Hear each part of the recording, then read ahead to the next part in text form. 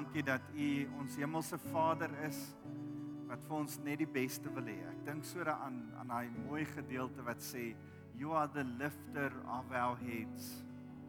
Here, U is die een, wat die wat versla is en te neergedruk is, se koppe oplig, en hulle nuwe krag gee. Here, ek kom bid vanoggend, dat U mense, selfs die wat in die banke sit, wat nie vrymoedigheid het om vorentoe te kom nie. Lord, that You will be the lifter of their heads. Dat U hulle sal bemoedig, dat U by hulle sal wees. Dat U hulle sal omarm vanoggend met U liefde. Daar waar jy sit, ervaar net dat die Here lief is vir jou.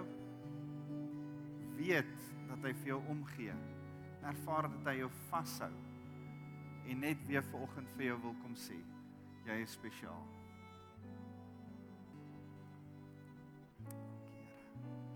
Here, dankie ook dat ons so as deel van ons aanbidding, as ons in U teenwoordigheid is, juis as ons in U teenwoordigheid is.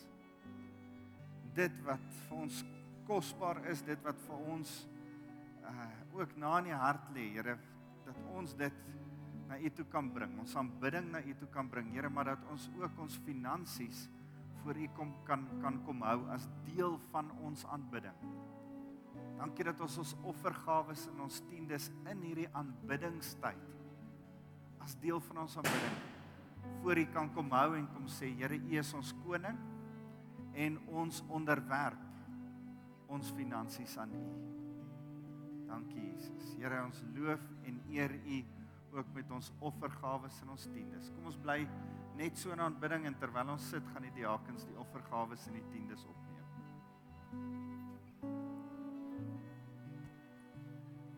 Cordelia. Kry net die mikrofoon daarvoor.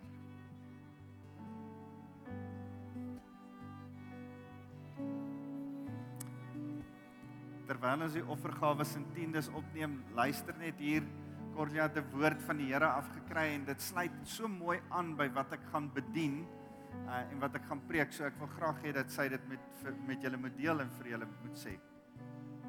Die Here het my net hierdie beeld gewys van hoe hy sy koninkryk bou en dit was my in die vorm van hierdie gebou wat hier staan en hoe daar vir elke deeltjie van hierdie gebou, elke bordjie wat moes opgesit word, elke stukkie verf, die dak, die klank, alles van hierdie gebou was daar iemand wat dit moes kom doen. Daar was 'n kontrakteurspan en die Here het elke een van daai kontrakteurs op 'n spesifieke tyd nodig gehad, soos wat hierdie gebou die bouwerk aan hierdie gebou, soos wat daai kontrakteurs elkeen op 'n spesifieke tyd moes inkom om sy deel van die werk te doen, so die Here elkeen van ons geroep spesifiek vir 'n doel in hierdie gemeente. Elkeen van julle is geroep spesifiek vir 'n taak wat julle moet verrig en daai take moet op spesifieke tye gebeur en ek het net ervaar hoe die Here roep elke persoon wat jy is nie toevallig hierson nie, die Here het jou geroep vir 'n spesifieke doel, vir 'n spesifieke tyd en ek dink hierdie ministry fair is net so 'n wonderlike geleentheid vir ons om te sien en die Here gaan met elkeen van julle praat en sê waar moet jy inpas op watter stadium en wees sensitief vir sy stem sodat hy vir julle kan wys waar moet julle inpas want almal van ons het 'n doel en 'n rol om te speel in die gemeente. Baie dankie. Dankie Jaco. Dankie julle span. Ek sê julle net nou weer terugroep. Julle kan saam met my julle Bybels neem en na 1 Petrus hoofstuk 4 toe blaai. Here, ons wil U eer en loof vir U woord, mag U woord lewendig word vir ons. Here, dankie dat U woord die waarheid is en dat dit vir ons lewe en lewe in oorvloed gee. Ons loof U naam Jesus. Amen. Daai woord wat Cordelia gegee het, dankie Shaal. Die plantasie ouens kan uitgaan, Shaal, hulle gaan julle bedien. Baie dankie. Geniet dit. Mag dit vir julle blessing wees. Dankie Shaal. As ek met julle deel rondom familie wees en dat ons juis in hierdie laaste tyd praat oor familie wees, dan wil ek aansluit by dit wat Cordelia vandag gesê het. Ek dink so toe sy die woord aanvanklik met my deel, ek het die voorreg om die afgelope paar Julie maande te gaan huise bou het en daar's 'n groep Amerikaners wat oorkom elke Julie en dan bou ons so 4 of 5 huise in Delmas in 'n plakkerskamp daar naby dan bou ons fisies huise vir ou mammas wat nie 'n huis, 'n RDP huis kan kry nie. Hulle kwalifiseer om een of ander rede nie meer vir 'n RDP huis nie, of daar's een of ander ding wat in hulle pad val. En dan gaan lê ons die fondasies vooraf, so 2-3 weke voor die tyd, en dan as die ouens van oorsee af kom, dan is daar so 30 studente per huis, en dan sit ons 'n polystyreen huisie, dis 'n polystyreen panele wat met draad bedek is, so draad deurgeswys is, en dan bou ons so 'n polystyreen huisie op die maandag op hierdie fondasie. As ons klaar daai polystyreen huisie gebou het en hy staan so, dan kom die mense van die township en omgewing en sê hulle, gaan julle hierdie huis so bou? Dan sê ons, nee, wag, gee ons net 'n kans. En dan die Dinsdagoggend, dan begin ons sement meng, en dan is daar 30 studente, 40 studente so besig om sement te smeer aan daai huis. En dan sit ons die dak op, ergens hier by Woensdag, Donderdagoggend se kant, begin die vensters en deure insit hier by Vrydag, en Saterdagoggend is dit altyd so 'n groot funksie, met baie trane. Jy kan nou dink, ek wil sommer weer tranerig raak as ek daaraan dink, as ons daai sleutels vir 'n mamma in haar hande gee, en sy bars in trane uit as sy die eerste keer in haar hele lewe 'n huis kry. En ek het so ervaar, Kolja, met daai hele woord, dat ek sien die prentjie hoe sekere mense deel is van die fondasie bou, en dan kom ons en dan doen ons seker goed, en party knip drade en ander meng sement en ander smeer aan en ander doen dit. Maar saam bou ons hierdie huis om vir hierdie persoon dit te gee. En dis wat die gemeente is, dis wat kerke is. Daar's altyd so bietjie 1 of 2 frustrasies, dis altyd Amerikaners en daar's so 'n groep Wallisers. Die Wallisers werk geweldig hard, die Amerikaners nie so baie nie. En daar's altyd 1 of 2 Amerikaanse meisies wat in Julie maand, dit was nogal toevallig Engelse meisies van Londen die laaste keer, wat costumes aantrek vir hulle self in 'n township, en met 'n 2-stuk costume tan, in Julie maand. Maak nie vir my enigsins sin nie. Hulle sê dis soos 'n lekker somersdag op die beach in Engeland, Julie maand by ons in die son. En as hulle so een kan sit, of hulle doen daar, of hulle speel sokker saam met die kinders, of hulle is besig met iets anders, dan kan ek sien hoe begin die ander se ref counter opraak as hulle moet begin sement smeer en die ander speel. En dit was altyd vir my interessant. En dis 'n bietjie hoe 'n familie ook werk. Ek weet nie wat se werk het jy in jou familie gedoen nie. My werk, deel van my werk was om al die stoepe te vee. My pa het 2 sulke massiewe groot stoepe gehad. Ek is die 4de van 5 kinders. My werk was om die stoepe te vee en skoon te maak elke Saterdag. My ander werk was, ek moes sorg dat die gras gesny word. Maar my ma het om een of ander rede 'n erf gekies. My pa sê, toe my ma die erf gaan kies het, toe gaan staan sy so bo op 'n klip. Toe sê sy, want dit is so afdraande albei kante, toe sê sy, ek wil hierdie erf hê. Nou ek het my ma baie keer verwens vir dit, want daar was sulke klippe oralste op die gras. En ek moes eers klippe optel voordat ek kon gras sny. Ek sou eers jare later uitvind, nie altyd hoef jy eers klippe op te tel voordat jy kan gras sny nie. Ek het gedog, almal moet dit eers doen. Jy moet eers klippe optel, dan gras sny. Want dis hoe ek groot geword het. Tel eers al die klippe op, soek alles, dan kan jy gras sny. Later toe ek my eie grasperk het, toe kom ek agter, jy kan net jou grassnyer opstart en begin gras sny. Jy hoef nie eers klippe op te tel nie. Maar ek het 'n werk gehad in my huisgesin. As ons 5 kinders is, na Sondagmiddagete, my broer wat nou al oorlede is, as ons moet begin skorrelgoed was, dan het hy altyd badkamer toe gegaan. Sy timing was altyd reg. Dan het ons anders so 'n bietjie opgecharge geraak. Dan wag ons vir Sarah totdat hy nou klaar is, en dan kan ons begin skorrelgoed was. Ons het hom al 'n bietjie mooi uitgewerk. Maar dis familie. Wat was jou taak in jou gesin? Wat het jy gedoen? Deel gou so met die ou langs jou bietjie, wat het jy gedoen? wil hê jy moet sê vinnig vir die een langs jou. Wat was jou taak toe jy 'n kind was in jou gesin?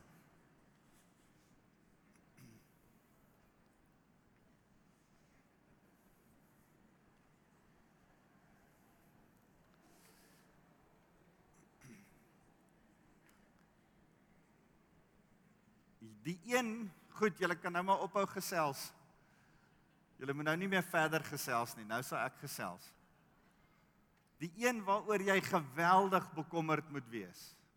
As iemand langs jou gesit het en het gesê, nee, ek het niks gedoen toe ek 'n kind was nie, my ma en my pa het alles vir my gedoen. Ek sal nie laat jy jou hand opsteek as jy langs so ou gesit het nie. Maar jy moet oppas vir so 'n persoon. Want dis daai persoon wat jou so rooi om die kraag, so warm om die kraag gaan maak.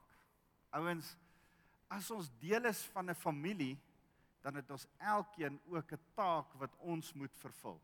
Net soos wat jy in jou familie en jou gesin 'n taak vervul het en 'n sekere werkie gedoen het en deel uitgemaak het van gesin. Dis gesin wees.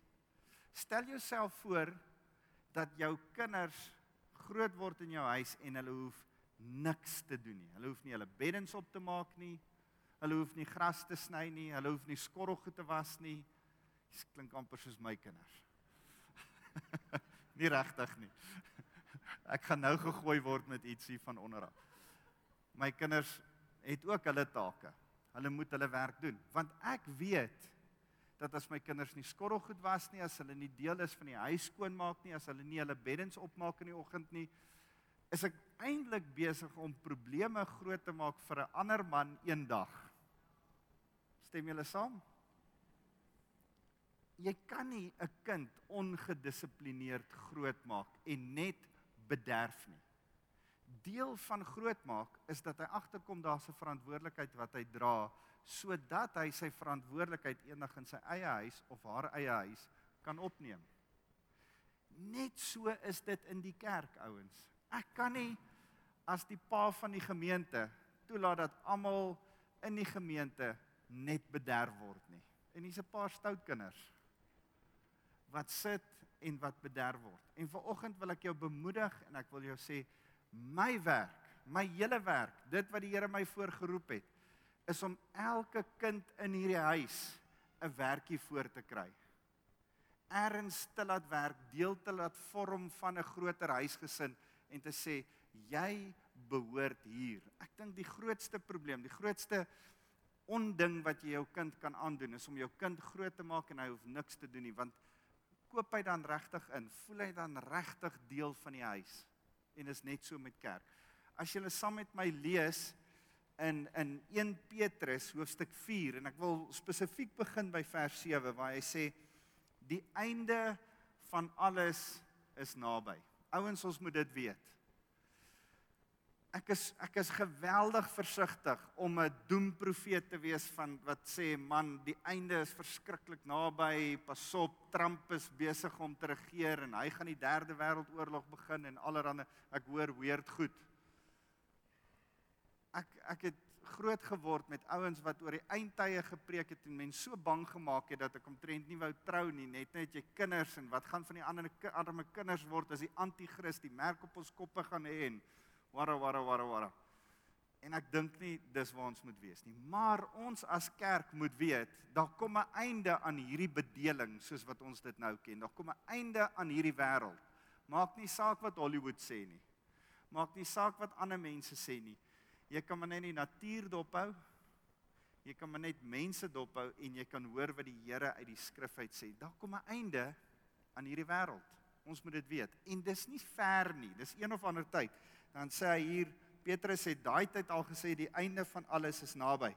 Daarom moet julle self beheers en nugter wees, dan sal julle kan bid. Hoekom moet julle bid? Die belangrikste van alles is dat julle mekaar onselfsugtig moet lief hê. Ek dink, hy's besig om hier te sê ons moet bid. Ons moet bid sodat ons 'n verskil kan maak voordat die einde kom.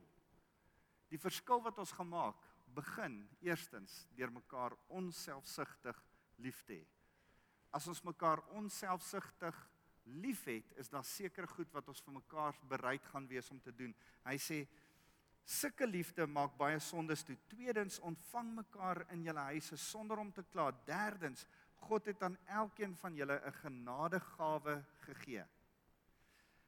Hoor mooi wat sê hy. Derdens, God het aan elkeen van julle 'n genadegawe gegee. Petrus sê nie hier, God het aan sommige van julle 'n genadegawe gegee nie. Wie's elkeen? Dis elkeen van julle. Maak 'n bietjie so. Dis jy. Jy het 'n genadegawe van die Here ontvang. Dis vir my interessant. 1 Korintiërs 12 vers 7 sê, aan elkeen het hy 'n genadegawe gegee tot opbou van die kerk. Aan wie? Aan elkeen van julle. Nou, ek gaan nou vir julle skrif in Efesiërs 4 lees, wat presies dieselfde sê, aan elkeen van ons. En dan sê hy het aan ons 'n genadegawe gegee, met hierdie gawes moet julle mekaar dien, sodat God se ryk genade deur julle na mekaar toe kan vloei. God wil sy genade bewys, maar hy het instrumente, dis die ou wat langs jou sit. Hy wil sy genade na mekaar toe laat vloei deur middel van die ander ou langs jou. Dan sê hy, het jy die gawe ontvang om te preek? Dis my gawe. Dan moet jy dit preek deur dat God jou deur jou sal praat. Het jy die gawe ontvang om ander te dien, dan moet jy dit met die krag en die energie doen wat God gegee het. Nou ouens, ek wil dit duidelik maak dat Petrus nie 'n onderskeid maak dat die een belangriker is as die ander nie. Wie ook die idee gehad het om ballonne daar agter te gehad het, dit was nie 'n goeie idee nie. Maar dit hou ten minste die gemeente wakker, so dankie. Maar as ek dink ouens aan die feit dat prediking en bediening, die ouens wat vanoggend gesorg het dat die stoele reg is voor die tyd, het net so 'n belangrike bediening soos ek wat hier voor staan en preek. Die ouens wat na die tyd gaan koffie maak, het net so 'n belangrike bediening soos wat ek het wat preek. Die ouens wat vanoggend voor die tyd gebid het en by die Here gehoor het oor die diens, het net so 'n belangrike bediening as die een wat hier voor staan en preek. En ek wil vir jou sê, wat ook al enige een van hierdie 30 bedieninge is, dis net so belangrik soos die bediening om hier voor te staan en preek. Dis wat Petrus sê in hierdie skrif. En dan sê hy, doen dit met die krag en energie wat God gegee het. So moet God verheerlik word deur dit wat Jesus Christus moontlik gemaak het. Aan hom behoort alle heerlikheid en krag tot in alle ewigheid. Die Here moet verheerlik word. Hoe word die Here verheerlik? Ons het dit nou gesing, dat die hemel aarde toe kom, dat God se koninkryk op aarde gevestig word, dat die koninkryksbeginsels wat hy in gedagte het, deur die kerk uitgeleef word hier op aarde tussen ander mense, sodat hulle kan sien hoe werk sy koninkryksbeginsels en dan tot bekering kom en hom sal volg. Dan word hy verheerlik. Dis my en jou werk. Ons het mekaar nodig. En deel van dit wat ons moet doen, is om die liggaam op te bou. Blaai gou saam met my na Efesiërs 4 toe. Ek wil graag aan die einde van die diens geleentheid skep, dat almal 'n bietjie kan gaan kyk na die verskillende bedieninge, en daarom wil ek vinnig deur hierdie hoofstuk werk saam met julle, en vinnig saam met julle net kyk na Efesiërs 4, hy sê vanaf vers 1, ek doen dus 'n beroep op julle, ek wat 'n gevangene in diens van die Here is, leef 'n lewe wat pas by die waarheid van die roeping waarmee julle geroep is. Elkeen van julle het 'n roeping op jou lewe. Dis nie net ek wat met 'n roeping leef nie. Dis nie net 'n ou wat in die bediening is nie, jy's ook in die bediening, jy het 'n roeping van die Here af, sê Paulus. Met totale beskeidenheid en sagmoedigheid, ons moet dit nederig hanteer. Ja, met geduld moet julle mekaar in liefde verdra. Paulus sê hier wat Petrus ook sê, dit begin als by liefde. As jy ware liefde het, gaan ons mekaar bedien. Hy sê, deur in vrede met mekaar te lewe, moet julle daarop toelê om die eenheidsband te bewaar wat die Gees bewerk het. Hoe word die Here ten volle verheerlik as die kerk ten volle in eenheid saam is? Wanneer ons eenheid snap, dat ons hier is om mekaar te bedien. Wanneer ons nie hier is om bedien te word nie. Jy as gelowige is hier om saam te bedien. Ouens, dat een van die kerkvaders het gesê, dat die laaste ding wat jy as individu gedoen het, is om jou lewe as individu vir die Here te gee. Verder is als saam in gemeenskap met Christus, saam met die gemeenskap van gelowiges. Jy gaan altyd daar wees vir ander mense. Jy is daar om hulle te dien. En dan sê hy, daar is net een gees, net soos julle een toekomsverwagting het op grond van julle roeping. Een Here, een geloof, een doop, een God, ons almal se Vader. Hy heers oor almal, werk deur almal en woon in almal. Maar aan elkeen van ons individueel, afsonderlik, is daar volgens Christus se vrygewigheid 'n genadegawe gegee aan elkeen van julle. Besef jy dat die Here vir jou 'n genadegawe gegee het? As jy hier sit en sê, "Sjoe, maar ek weet nie wat my genadegawe is nie." Dis een van die wonderlikste dinge om te besef dat jou genadegawe is iets van jou passie, iets van jou belangstelling, iets van dit wat jou bekommerd maak oor dit wat daar nie is nie, iets wat vir jou lekker is om te doen, iets wat daar 'n nood van begin raak gesien word, al daai goed het te doen met jou genadegawe. As jy begin agterkom, man, ek het 'n passie vir kinders, en ek kan met kinders werk, dan is kinders, om kinders te bedien, deel van jou genadegawe. Ek dink ons spandeer baie tyd en baie moeite, en ons doen dit nog steeds as gemeente, en ek wil dit aanmoedig om dit nog steeds ook te doen, te bly doen, is om jou gawes te ontdek en te sien waar is jou plek in die gemeente, en te sien waar is jy sterk. Maar partykeer dan mis ons die eenvoud daarvan. Die eenvoud daarvan is die feit dat die Here jou 'n sekere ding wys, wat 'n ander ou om jou dalk nie raak sien nie. Die feit dat jy passievol voel oor 'n sekere ding, wat ander mense nie noodwendig oor so voel nie. Daai goed vorm jou genadegawe. Daai goed maak uit van, dis waar ek inpas. En ouens, ek wil vir jou vra, moenie wag om te sien een of ander 10 weke kursus om te ontdek waar is jy nou uiteindelik, waar pas jy in en wat is jou wonderlike bonatuurlike gawe nie. Nee, begin agterkom, waar stel jy belang, wat krap jou? Daai mooi liedjie wat ons altyd sing van Lord, break my heart for what breaks yours. Wat breek jou hart?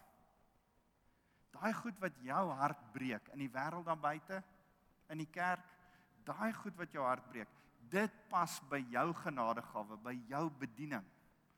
So hy sê, hy het aan almal van ons genadegawes gegee, en dan sê hy hierso, daarom sê die skrif, toe hy die hoogte opgevaar het, het hy kruisgevangenes meegevoer, en geskenke aan die mense gegee. Toe die Here opgevaar het hy besluit, hy gaan nie al die werk onder ons doen nie. Hy gaan dat die mense, die kerk, mekaar bedien. En daarom het hy vir die hele kerk, vir elkeen genadegawes gegee. Hy sê, wat beteken, hy het opgevaar anders as dat hy vooraf moes neergedaal het, na wat laer is, naamlik die aarde toe. Dieselfde persoon wat neerdaal, is ook die een wat opgevaar het tot ver bo die wolke in die sterrehemel, sodat hy die heelal met sy teenwoordigheid kan vul. Die Here is almagtig en het in sy almag vir elkeen van ons gawes gegee. En dan sê hy het sommige as apostels gegee, ander as profete, ander as evangeliste en ander as herders en leraars, die vyfvoudige bediening. En ek glo dat deel van my werk is, ek sê herder en leraar. Ek dink herder en leraar kom so saam. Dis eintlik een gesamentlike bediening. Dat as jy 'n pastoor hart het, dan wil jy graag mense leer. Hoekom? Hoekom wil jy mense leer? Sodat God se mense toegerus sal word vir hulle dienswerk. Nou wil ek vinnig saam met julle net hierdie 3 goed vir julle sê. Die eerste is, sien dat die Here praat van toerus.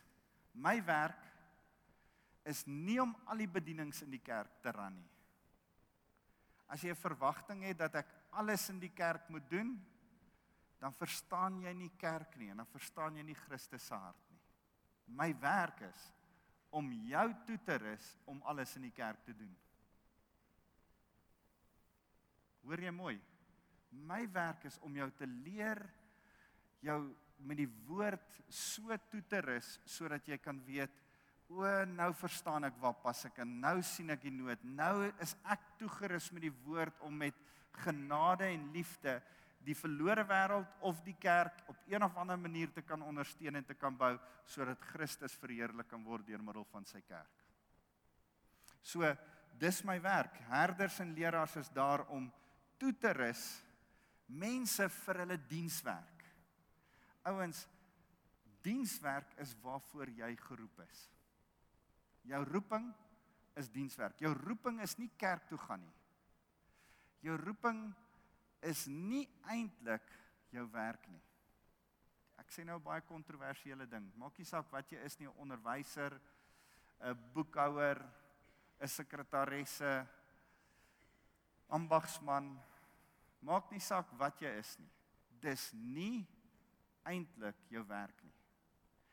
Daardie gedeelte van jou werk, daai dienswerk wat jy die hele week lank doen, is sodat jy kan besef dat jy op plekke kan bring vir jou geleenthede kan skep waar jou dienswerk ten volle kan blom. Ons het einde verlede jaar gepraat daaroor dat daar in die werksplek 'n bediening is. Maar jy moet besef jy het 'n bediening. Jou werksplek is 'n platform van jou bediening. Jou werksplek skep vir jou geleentheid om te bedien. Hier by die kerk moet jy toegerus word om hier en by jou werksplek effektief te kan bedien.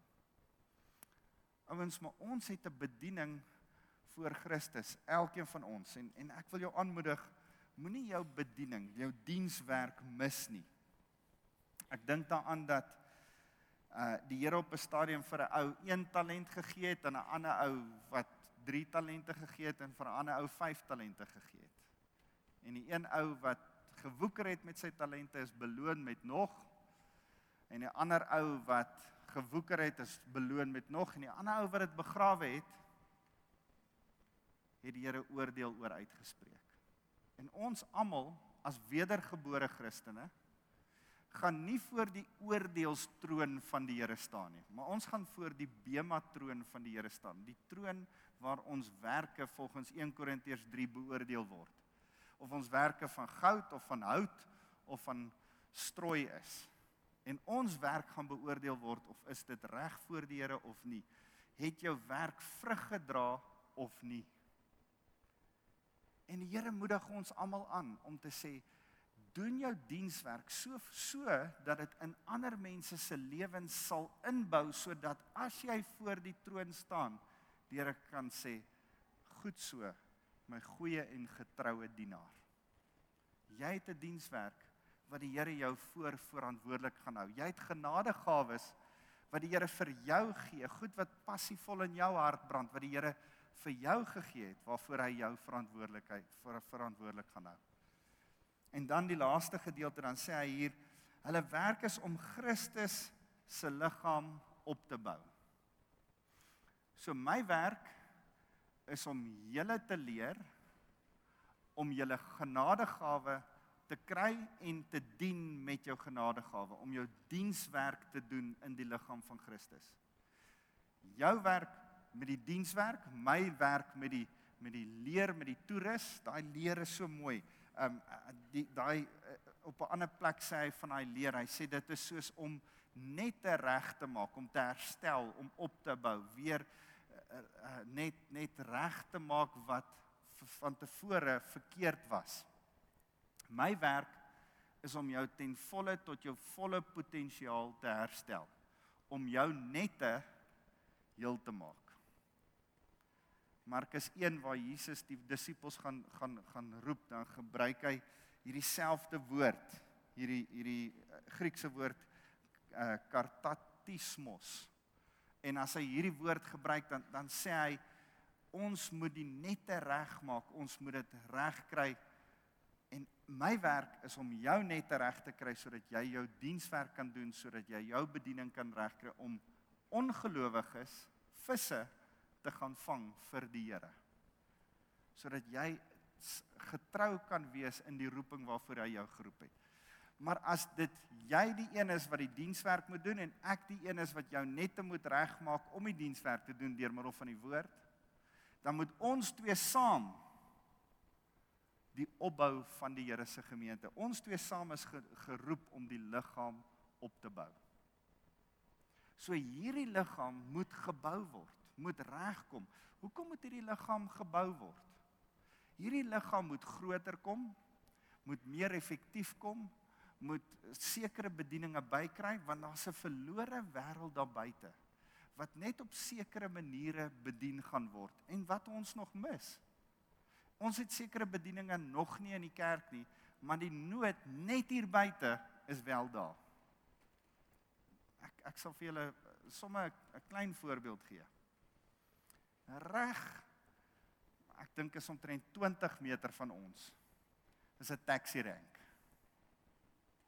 Hier op ons voorstoep, reg onder ons teken, is 'n taxi rank. Die Here het nie met my al gepraat om daar uit te reik nie. Die Here het dalk nog nie met jou gepraat nie, maar dalk begin hy een of ander tyd al hoe meer vir jou en vir my hierdie ouens met die taksies wys en sê, dis hoogtyd. Hierdie ouens wat reg op julle voorstoep, reg onder julle bord, elke dag werk, en waarvoor almal hulle neuse optrek, een of ander tyd bedien word. Miskien sê jy, ek weet nie of ek 'n taxi bestuurder se bediening het nie. Dit klink nou na die heel slegste bediening om te hê. Maar miskien, ek sal dit nie vir jou toebid nie, maar miskien ry jy hierdie week en wys die Here jou 'n hele paar taxi drywers wat so voor jou indruk en waar daar so woede begin kom, en dan moet jy kies tussen woede of die Here dien. En miskien het jy nodig om vir hulle te bid en hulle te bedien. Ouens, dis 'n voorbeeld. Hier's dinge wat reg rondom ons gebeur. Hier's skole, hier's laerskole, hier's ouerhuise, hier's dinge wat in ons gemeenskap gebeur.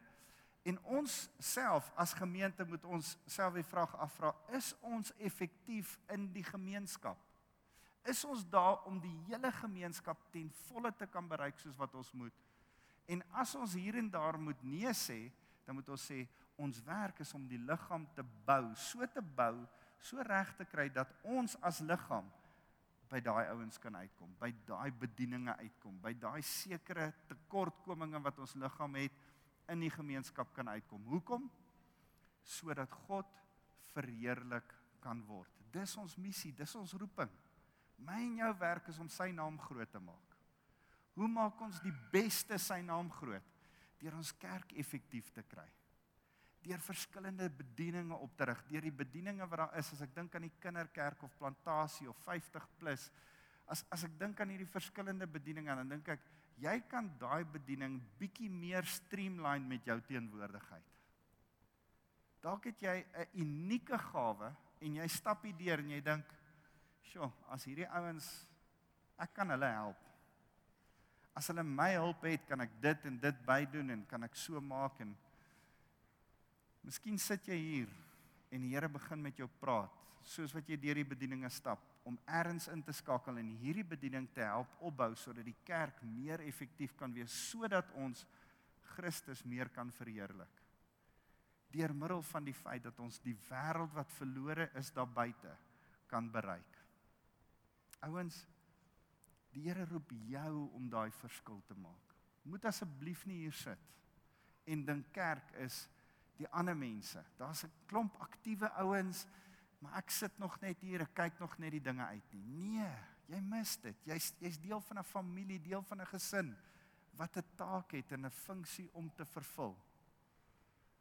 Die Here lieg nie een oomblik oor sy gawes nie. Hy het dit aan elkeen van ons gegee. Ek wil graag hê die lofprysingsspan moet vorentoe kom, en terwyl ons net so sit, wil ek hê jy moet jou oë sluit. dat jy net voor die Here kom sê, Here, U is my koning. Kom ons begin daar. Kom ons begin by die regte plek, deur te besef, wie is in beheer? Is jy in beheer, of is die Here in beheer van jou lewe? As jy jou lewe aan die Here oorgegee het, dan sê jy vanoggend vir hom, Here, U is my koning. As jy nog nie jou lewe aan die Here oorgegee het nie, is dit vanoggend 'n goeie geleentheid om vir die Here te sê, Here, ek wil aan U behoort, ek wil my heerskappy van my lewe aan U oorgee. Maar wanneer jy hier sit as 'n gelowige, as deel van die kerk, dan kom jy vanoggend en sê, Here, U is my koning, ek gee my lewe aan U. As U my koning is, dan kom stel ek myself 100% onderdanig aan die opdragte. Ek is gehoorsaam aan dit wat U vir my gegee het. En Here, U woord sê dat ek moet bedien in die liggaam van Christus. Ek moet deel wees van die liggaam, nie net van hierdie liggaam nie, maar van die groter liggaam van Christus. Here, wys my, praat met my. As ek die ouens wat nie aktief is in die kerk nie, die ouens wat nie deel is van 'n bediening nie, ek wil graag hê dat jy net so, sonder veroordeling. Gelukkig is Romeine 8 vers 1 daar wat sê, daar's geen veroordeling vir die wat in Christus Jesus is nie. So ek is nie besig om op jou tone te trap, of jou te slaan met 'n lat, of enige iets nie. Ek is besig om jou aan te moedig. Ek is besig om vir jou te sê, kom vanoggend voor die Here en sê, Here, praat met my. Wat is daar wat passievol in my lewe is? Wat's daar wat vir my lekker is? Miskien is dit 'n mannebediening, miskien is dit om met kinders te werk, miskien is dit om sekere goed op 'n ander manier te doen, miskien is dit musiek maak. Here, daar's sekere passievolle goed in my lewe. Praat met my oor hierdie goed en mag ek dit vandag so aan U kom onderwerp, deur vir U te sê, Here, ek wil U kom dien met hierdie goed. Mag ek U kom bedien, deur die liggaam te bedien.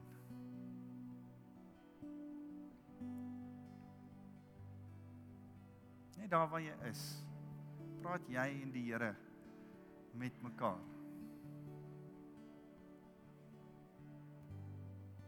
Here, ek kom bid vandag vir 'n gemeente wat sal sê, hier is ek. Ek is nie meer bereid om passief te sit in die banke nie, want daar's 'n verlore wêreld daar buite en die einde is naby.